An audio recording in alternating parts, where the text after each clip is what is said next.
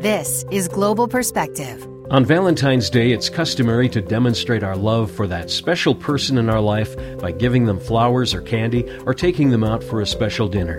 In fact, it's estimated that the average person in the U.S. now spends over $130 doing that. But the Bible tells us that God demonstrated His love for us in that while we were still sinners, Christ died for us. He did that so we could be forgiven of the sins that separate us from Him and have the chance to live the abundant life He's planned for us. In Matthew 10, Jesus told His disciples, "Freely you have received, freely give." Perhaps this Valentine's Day would be a good day to share this good news with someone who is still waiting to hear of God's incredible love for them. Find out how God could use you to share the good news of Jesus with someone who is waiting to hear. Go to globalradio.us for more information.